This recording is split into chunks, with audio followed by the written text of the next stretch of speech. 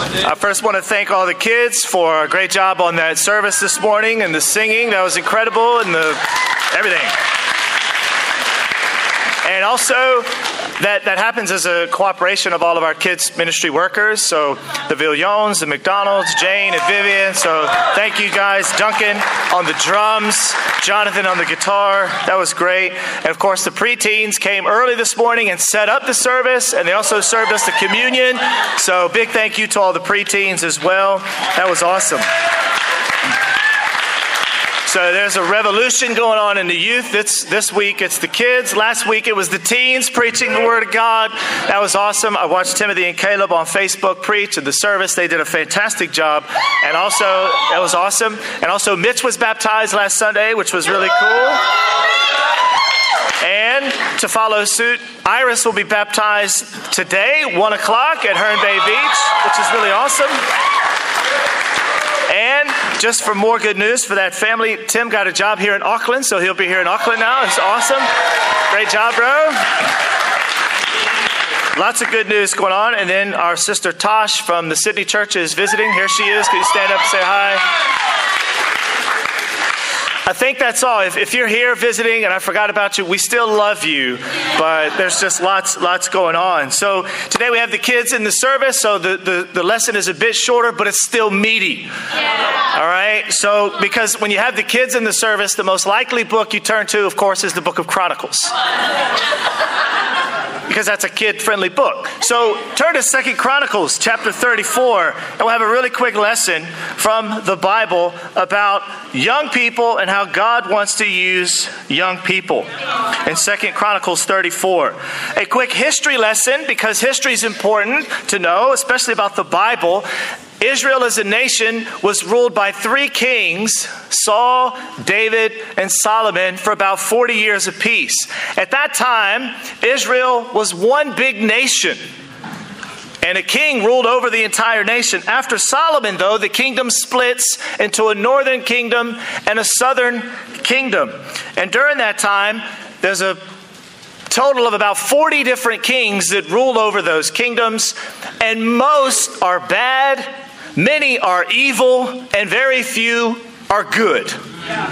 It's a grim picture for the kingdom of Israel. Josiah, on the right side, in yellow, you probably can't see him, but he was one of the better kings, which we'll look at today and learn 3 things from his life. Josiah is a very interesting character, but it's also very appropriate, as we have the kids in here, to learn about his life. Let's pray and look at 3 things from 2 Chronicles chapter 34. God, we're so grateful for the cross and the communion that we took this morning and just the impact that grace does have on our lives. We also are so grateful for the kids. They're memorizing the scripture and presenting us the Beatitudes. Father, help us all to become like children and help your Spirit to illuminate our minds and hearts to follow your Son Jesus more closely. We pray this in Jesus' name. Amen. Amen. First point, God uses the youth. 2 Chronicles 34, verse 1, Josiah, get ready for this, was 8 years old when he became king. That's right. That's right. There's an amen and a discussion going on amongst. And he reigned in Jerusalem 31 years. He did what was right in the eyes of the Lord and followed the ways of his father David, not turning aside to the right or to the left. Amen. Awesome. In the 8th year of his reign, so he's now how old, kids? 16. He's 16. Thank you, whoever that was. Abhijit still thinks he's a kid, but he's growing a beard. He's a bearded kid. And it does say, while he was still young, he began to seek the God of his father David. In the 12th year, how old is he now? He's 20. In the 12th year, he began to purge Judah and Jerusalem of high places, Asherah poles, and idols. Under his direction, the altars of the Baals were torn down. He cut to pieces the incense altars that were above them and smashed the Asherah poles and the idols. These he broke to pieces and scattered over the graves of those who had sacrificed to them. He's 20 years old. Remember that. He burned the bones of the priests on their altars. So he purged Judah and Jerusalem and the towns of Manasseh, Ephraim, and Simeon as far as Naphtali. And in the ruins around them he tore down the altars and the Asherah poles and crushed the idols to powder and cut to pieces all the incense altars throughout Israel. Then he went back to Jerusalem. You got to love how that just ends like that. And so here it is. He's an 8-year-old king. Now here's the deal. Leopold, stand up. I present to you King Leopold.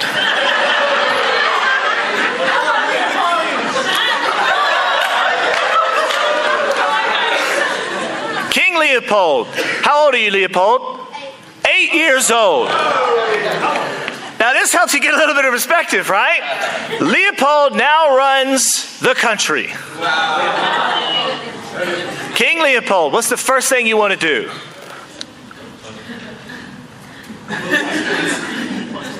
He needs some instruction, as we see. You can imagine, so we see immediately that this 8-year-old king needed some instruction, godly influence in his life. And it says in the first couple of verses, he did what was right, in verse 2, of the eyes of the Lord, and followed the ways of his father David, not turning to the right or to the left. He clearly had some tutors in his life helping him to be more godly. Just like we have kids ministry workers helping our kids to be more godly. We have parents and preteen workers and teen workers all trying to influence our children to be godly.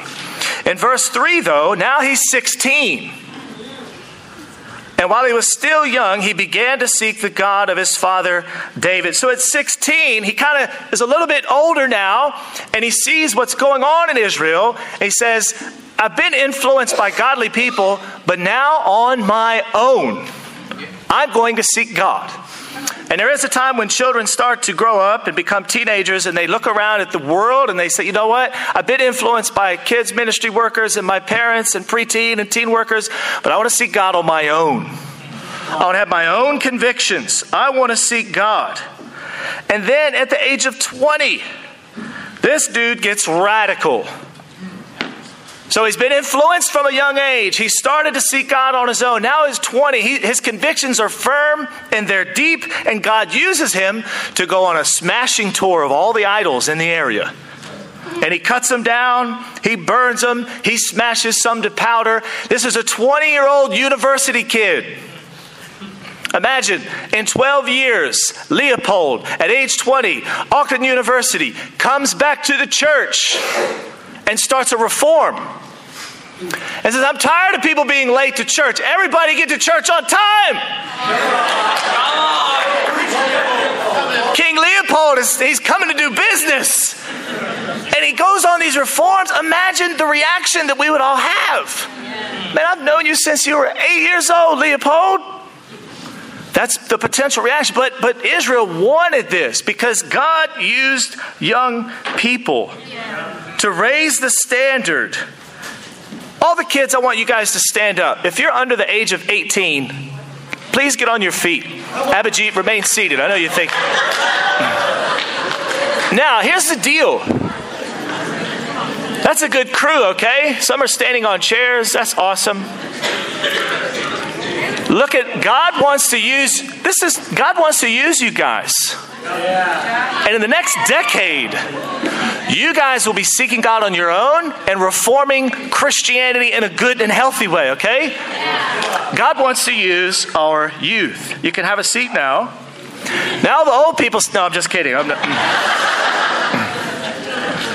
Josiah, at 8 years old, is an example of God using young people.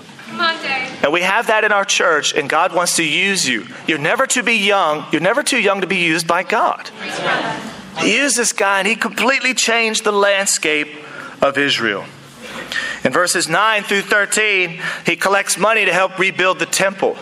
And that's what happens through 9 and through 13. Let's pick up in verse 14 for our second point. Responding to God's word. In verse 14, he's given money because he says, hey, church doesn't look so good. We want to put some money in it. We want to build a better building. We want to invest in the temple. While they were bringing out the money that had been taken into the temple of the Lord, Hilkiah the priest found the book of the law of the Lord that had been given through Moses. Hilkiah said to Shaphan the secretary, I have found the book of the law in the temple of the Lord. He gave it to Shaphan. Then Shaphan took the book to the king and reported to him, your officials are doing everything that has been committed to them. In other words, we're rebuilding the temple. It's looking good. They've paid out the money that was in the temple of the Lord and have entrusted it to the supervisors and workers. Then Shaphan, the secretary, informed the king, Hilkiah the priest has given me a book. And Shaphan read it in the presence of the king. When the king heard the words of the law, he tore his robes. He gave orders to Hilkiah, Ahikam, son of Shaphan, Abdon, son of Micah, Shaphan, the secretary, and the rest of these guys, their names are hard to pronounce. In verse 21, go inquire of the Lord for me and for the remnant in Israel and Judah about what is written in this book that has been found. Great is the Lord's anger that is poured out on us, because those who have gone before us have not kept the word of the Lord, that have not acted in accordance with all that is written in this book. And then they go get advice from this prophetess, and they say, what does all this stuff mean? And the prophetess says this, you guys haven't been doing good. God's going to give you some consequences. But because Josiah was humble when he responded to the Bible or the book of the law, it's not going to happen during his lifetime. Because he responded in such a way, it won't happen. 23 years later, Babylon will come, capture Jerusalem, and take them into exile. But it's stalled because he hears the book of the law and he tears his robes and he cries out, we haven't listened to the Bible. What's crazy is it had been absent for so long. And it was in the temple. Here's what an early picture of the temple looked like. That's a Minecraft temple. Because I'm young and I'm cool and I'm hip and I know what's going on with the young people these days. That's Minecraft. That's what the temple looked like. So they're building the temple, and the copies of the law had been lost somehow. It's possible that Manasseh, who was a bad king, just wipes them out, gets rid of the book of the law. But in buildings, in the cornerstone, they would put important pieces. Often they would put literature in the cornerstones. And so as they're rebuilding this temple, it's like coming to church. Nobody has a Bible, but suddenly, under the chair, I found a Bible. And they bring it to the king and they say, hey, look, we found the book of the law. And they start reading it. And how does Josiah respond? Well, that's nice, but do you know my resume, my CV? Do you know what I've done my whole entire youth? I've smashed idols. I've ground them to powder. I've gone on a tour. Look how impressive and spiritual I am. I don't need the book of the law. That's not his response. He tears his robe. No! I want all the kids to stand up and mimic this here. We just need a loud growl. Like, no! Stand up and growl. Like, and say, no! That's it, Fleur. We need to get that on film. That was the response of Josiah. Because he realized they had not been obeying God's word. Now, what's your initial response to the Bible? Is it, let me tell you how spiritual I am and how spiritual I've been and how old and mature I am as a Christian. It's easier as you get older as a Christian to say, but look at my life up until this point. But when the word of God comes before you, how do you respond? And as we get older, we develop strong opinions in certain areas, and that's fine. But when you're confronted with clear scripture, how do you respond? How do you respond? What length does God have to go to get your attention? Josiah just heard it. If you read in the Bible, it says he just simply heard the words of the Lord and tore his robes. Often we let culture influence us more than the scriptures. We respond and get so overwhelmed and impressed by culture, but not as much by the word of God. That's wrong. This is the image of a young man responding in humility to God's word. And it wasn't because his life was godly that he spared him and Israel. It is because he responded humbly to the word of God. That's a key point because it's not our faithfulness, it's not our deeds that prevent God from destroying us. It's the faithfulness of Jesus. That's the New Testament image. Jesus is the one responding in humility on our behalf to prevent God from destroying us. But the question is, how do you and how do we respond to the Word of God? We all must respond with humility. Amen? Amen. Third and last, everyone should hear. In verse 29, Josiah called together all the elders and Jerusalem. He went up to the temple of the Lord with the people of Judah, the inhabitants of Jerusalem, the priests and the Levites, all the people from the least to the greatest. Go get everybody. I don't care who you are. You got to come and you got to listen. He read in their hearing all the words of the book of the covenant. Now imagine bringing all your kids in for that sermon. Alan, it's coming, bro. But that's what happened in verse 31. The king stood by his pillar, renewed the covenant in the presence of the Lord to follow the Lord, keep his commands and statutes and decrees with all his heart and all his soul, to obey the words of the covenant written in this book. Then he had everyone in Jerusalem and Benjamin pledge themselves to it. The people of Jerusalem did this in accordance with the covenant of God, the God of their ancestors. Josiah removed all the detestable idols from all the territory belonging to the Israelites, and he had all those who were present in Israel serve the Lord their God. As long as he lived, they did not fail to follow the Lord, the God of their ancestors. Not only does he respond in humility, but he says, hey, everybody needs to hear this. That's the response of someone who follows Jesus. You understand the message of the cross, and you say, everybody needs to hear this. What Scott talked about in the communion, everybody needs to hear this. That's what Josiah does. That's what our church should be about. Kids, feel free to ask your parents on the way home, hey, Mom, hey, Dad, who are you praying for? Who are you trying to reach out to? Who are you trying to let hear the gospel? Because your kids need to see us reaching out to people because everybody should hear. That's the pattern in the New Testament. That's the pattern that should be in our church. I want to show us a quick video about how this is demonstrated in our sister church in India. Come on, India.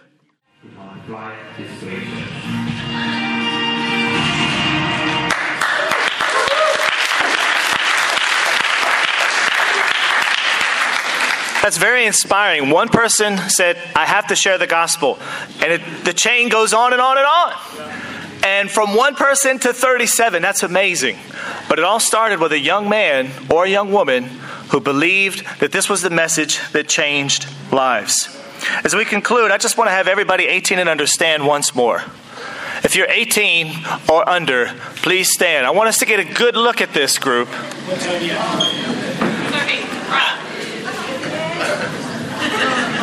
There's a bulk over here and a bulk back on the wall there. Hey, church, it's very clear that God wants to use this group to continue His message. It's evident in the scriptures. It's evident throughout history.